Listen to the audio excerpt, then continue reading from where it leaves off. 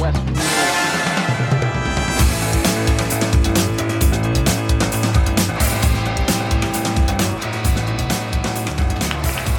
Hello, everybody.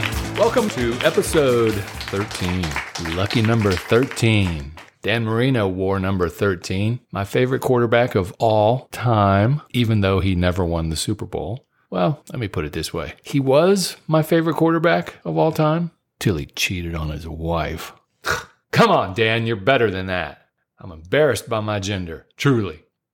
Before we get started, I do have a public service announcement from your Uncle Dave. In the last episode, we were talking about SoCal weather, and it's that time of year that I feel it's my duty to inform you and to warn you that if you have any plans to come to SoCal in May or June, cancel them. Don't do it. Never, ever visit SoCal in May or June. There's a saying here, May gray and June gloom. We have this thing called a marine layer, and it's basically a misty, foggy, very cloudy, don't see the sun for days. And if you do see the sun, it's maybe for a couple of hours a day. And it happens in May and June, hence May gray, June gloom. And when my wife and I go out, we see tourists here all the time. They're easy to pick out of a crowd, right? I feel so bad for them if it's in May or June because the weather just sucks. I mean, who wants to go to the beach in a cloudy drizzle? I mean, I guess you can still do the zoo and Legoland and the Wild Animal Park and everything else San Diego has to offer. But, people come here for the sunshine and the beaches and Black's Beach where everybody's naked. I feel so bad for them because you save up, you're going to take the family on a vacation to SoCal, and the weather turns out to be so shitty. Ugh. San Diego, LA, it doesn't matter. It happens to us all. Stay away from SoCal in May and June because I'm here to tell you, as I record this, I have not seen the sun for like a week. Overnight, this marine layer moves inward and just lays on us citizens. And if you're lucky, it'll push back out to the ocean and you'll see the sun for a few hours. And then in the late afternoon, you'll look westward and you'll see the dark, gloomy clouds forming, and then it moves right back in. And lately, it's been 24/7. It doesn't move out and move in. It's just laying here. And it's actually raining. It's a misty, drizzly rain. It's so bad. As long as we've been here, on May 24th, it has never rained. And May 23rd was a drizzly day all day. And today, the 24th, is a drizzly day all day. So if I seem really grumpy or if I seem down and depressed, that's why. All right, back to the big show. I got great news. I told you I was going to do it, and I did it. Go to Instagram.com/filmmaker97. Now it's filmmaker without the E. So it's FILMMAKR 97. Filmmaker without the E. Filmmaker 97. You guys are very, very special. I have not put this link on the website, and I will not put this link on the Facebook page. So what I'm telling you is no one has access to the pics and the vids that I am going to put on Instagram except for you. The listeners of this podcast are the only eyeballs that are going to see what I put on my Instagram page. Well, except for my wife. She follows me. All right, so I just got started, so don't expect a lot right now. I think I have 5 items on there, maybe 6. There is a video on there. The 3 main actors talk about me as a director. Let's just say they lie about me as a director, right? No, it's a pretty cool video. And then we have some photos of the set when we were by the cars, when we were up in the picnic area. So yeah, you'll get a pretty good idea of the size of our production by looking at these photos. Just want to let you all know that. And I will be adding more. Oh, I have plenty more to add. So check it every week. I will update the Instagram site every week when I publish the podcast. So after you listen to the podcast, feel free to go to the Instagram page and you should see some new stuff. All right? Damn, what are we going to talk about this week? Well, my hat's off to you. If you've come this far, you've written a great script. You've put together a budget based on that script. You've figured out how many people you're going to need to hire, or how many volunteers you're going to need, or how many friends and family you're going to ask to help. You got a good idea of the size of your crew and your cast. And hopefully you have dipped your toes into the funding water and you are thinking about ways to get funding. Maybe you've thrown it out there and you're on social media and you have a ton of followers and you started a crowdfunding page and you have tons of money coming in every minute of every day. Or you're an old geezer like me and you've decided to see your dream come true and you're going to finance the movie yourself. So now what? Well, there's a couple of things that you can focus on right now. If you used a screenwriting program when you were writing your script, you probably have your scenes numbered. But just in case you didn't use a screenwriting program and you just manually did it on a word processing program, you need to number your scenes. Now you can go through the script, break down your scenes, and separate them. Start off with interiors and exteriors. Okay, you got one column of interior, one column of exterior. Let's say you have two exterior locations, location A and location B. So go through and look at the scene numbers and figure out, is that exterior location A or is that exterior location B? And put the number in the column. So ultimately what you want to do is you want to figure out how many scenes are going to be shot at a specific location. Separate your interiors, exteriors, exterior, location A, location B, as many as you have. And then how many scenes at location A? How many scenes at location B? Then move to interior. How many scenes at location A? How many scenes at location B? So when you get done with that, you're going to be able to look at this. If you want to make it into a graph, it's really easy to see it that way. But you're going to see where all your time is going to be spent. Are you going to spend the majority of your shooting time at interior location A and then interior location B just a little tiny bit of time? This is all going to help you schedule. Now, we figured out how many days we were going to shoot, right? But you could do this before you figure out how many days you're going to shoot. I was telling you what I did for the hike. This is the order that I went in. I was pretty dead set at 18 days. I would cut up those 18 days, and those 18 days were a pie, and I cut them up. This location has 8 scenes, and this location has 3 scenes. And then you allot the days for those specific scenes. You figure out how long you think you're going to need for those scenes. If you have 8 scenes at one interior location and you have 2 scenes at another interior location, well, 2 scenes is a half a day, and maybe not even that. So, you could do it either way. You could do this first and then figure out how many days you're going to shoot, or you could just set your days of shooting in stone and then go through and allocate certain days for these scenes, certain days for these scenes. It may be obvious, but, some of you might not think about it, but you're not going to bounce around from location A to location B and then back to location A. Okay, so the key is when you're in a location, you shoot everything you've got in that location.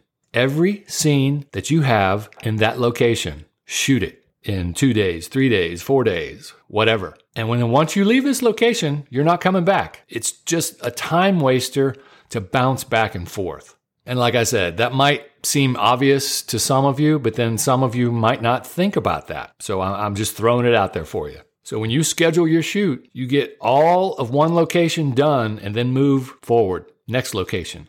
And of course, you're going to have daylight scenes. You're going to have nighttime scenes. That's another way to split up your scenes. Company moves. You heard me in the last episode say a company move. So if we would have shot the first scene in the hike, it would have been a company move, which is just 2 words that mean everyone's going to pick up. We're going to throw everything in a truck or a van or whatever and move to a different location. And that takes time. Just remember, time is not your friend when you're shooting an independent feature film. Time is the gremlin on the airplane wing looking at William Shatner. That's an old reference. Y'all have to look that up because I'm not going to give it away. So you're going to break down your script into scenes, break them down into locations, write them down on a piece of paper so you see how many scene numbers are at this location, how many scene numbers are at this location, and then plan accordingly. You got to be prepared. You got to plan. Okay, the other thing you can do while we're in the script and we're breaking it down, you're going to need to come up with a shot list at some point. And you just shot list scenes. And you can go in numerical order if you'd like. Scene number 1. How many shots do you see in this scene? What's your coverage going to be? Are you going to shoot a master and then close-ups and then move on? Is there going to be a camera move in this scene? So figure out your shot list. Is it going to be medium shots of the actors in the scene? Are we going to have close-ups? Of course, the master is the wide shot that covers everything. You run through the entire scene with the camera all the way back so you see everything. That's the master shot. And then you can move in for medium shots, and then you can move in for close-ups. Now keep in mind, this is a little editing FYI. It's very distracting, and it's kind of shocking in a way. When you go from a master, when you're cutting your movie, you're in a master shot, and then you bump into a close-up. If possible, you kind of want to ease your way in. Master shot, move in for some mediums. Medium is like waist high. Then you can hit that close-up. It's like baby steps. Master, in a little closer, in close.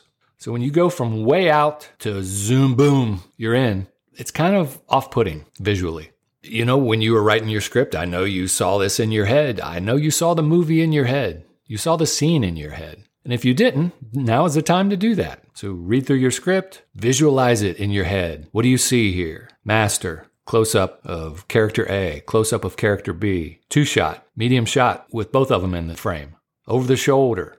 Just figure out your shots because it's good for you, and plus you're going to have to share your shots with the cinematographer. So the cinematographer and you are on the same page.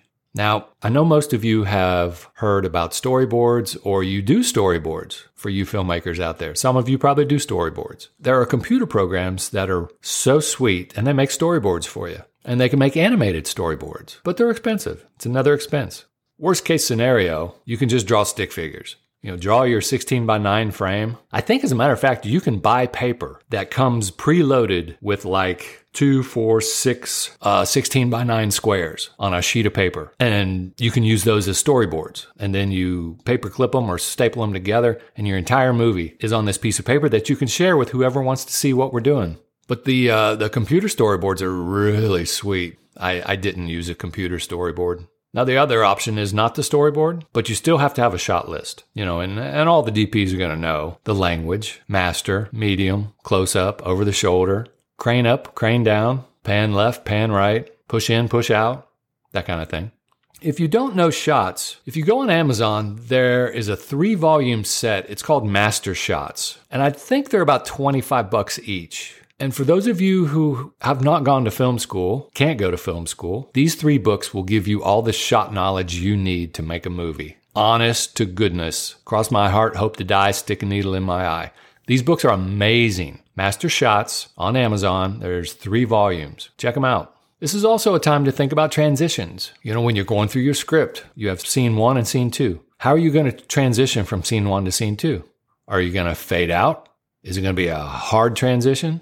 Hard cut? Just a boom cut? Are you going to have a B-roll shot? Are you going to have a shot of the sky? Are you going to have a shot of city folk walking around the city and traffic? It depends on what your script is. If you're in exteriors, you're going to have nature. Go through and figure out your transitions also. Your cinematographer can shoot B-roll. So if you let him know before you start shooting, okay, these are my transitions, he'll probably do what my DP did, go out early before everybody else at the crack of dawn and just find these things and shoot them. And then you'll have them. Don't waste a shooting day getting transition shots. You're paying your DP good money, or your DP knows what the hell he's doing. He's not going to want to go to you in the middle of a shooting day and say, Dave, I need to hit some of these transition shots for you, okay? I'm going to take the crew with me and I'll be back in a couple hours. No. Doesn't work that way. What are your actors going to do? Sit around and twiddle their thumbs, right? You can do it before the shooting day starts or after the shooting day ends. Get those transition shots. You don't have to have a transition shot. You can always fade out, but it's nice to have actual shots. If you run out of time, you can go to a stock footage library. And it's just like Audio Jungle, where you get a license for sound effects. There are libraries that have shots of nature, shots of human beings walking around. Any shot you can think of is in a shot library. And what you do is you spend some money and you buy a license, and you can take that stock footage and use that as a transition. Now, I didn't do that because I didn't think about that. I didn't consider it. But if I'm lucky enough to do another movie, I will definitely do that. Here's a quick aside. Did you guys see The Proposal with Sandra Bullock and Ryan Reynolds? Ryan's family is supposed to live in Alaska on like this island. And they have all these transition shots of Alaska. And they have a time-lapse shot of the sun rising, and it's just above the horizon. And it shoots across the horizon, and then it goes down. It's a time-lapse. It's amazing. If you watch the credits, the movie was shot in Massachusetts. But there are shots, and it's obviously Alaska, because there's big snow-covered, ice-covered mountains. And like a shot of a seaplane coming in with the mountains behind them, and the seaplane lands on the water. As an independent filmmaker, you're not going to shoot that. You're going to buy that stock footage. Speaking of airplanes, anytime you see a movie and there's a jet and you see that shot where the camera's underneath the belly of the plane and you see the landing gear and the landing gear hits the tarmac and the smoke flies and you hear it, boom, boom. Those are stock footage shots. The DP of that movie did not shoot that with a GoPro. Those are stock footage shots. Do not forget stock footage shots. And yes, it's going to cost you money. Do a Google search, look at some libraries, see if you can find something that'll work in your movie for your script. These stock footage shots, the production value when using them is huge. It's huge. And honestly, I can kick myself in the ass for not thinking about them, because I could have used those and it would have made the hike better than it is right now, honestly. So there you go.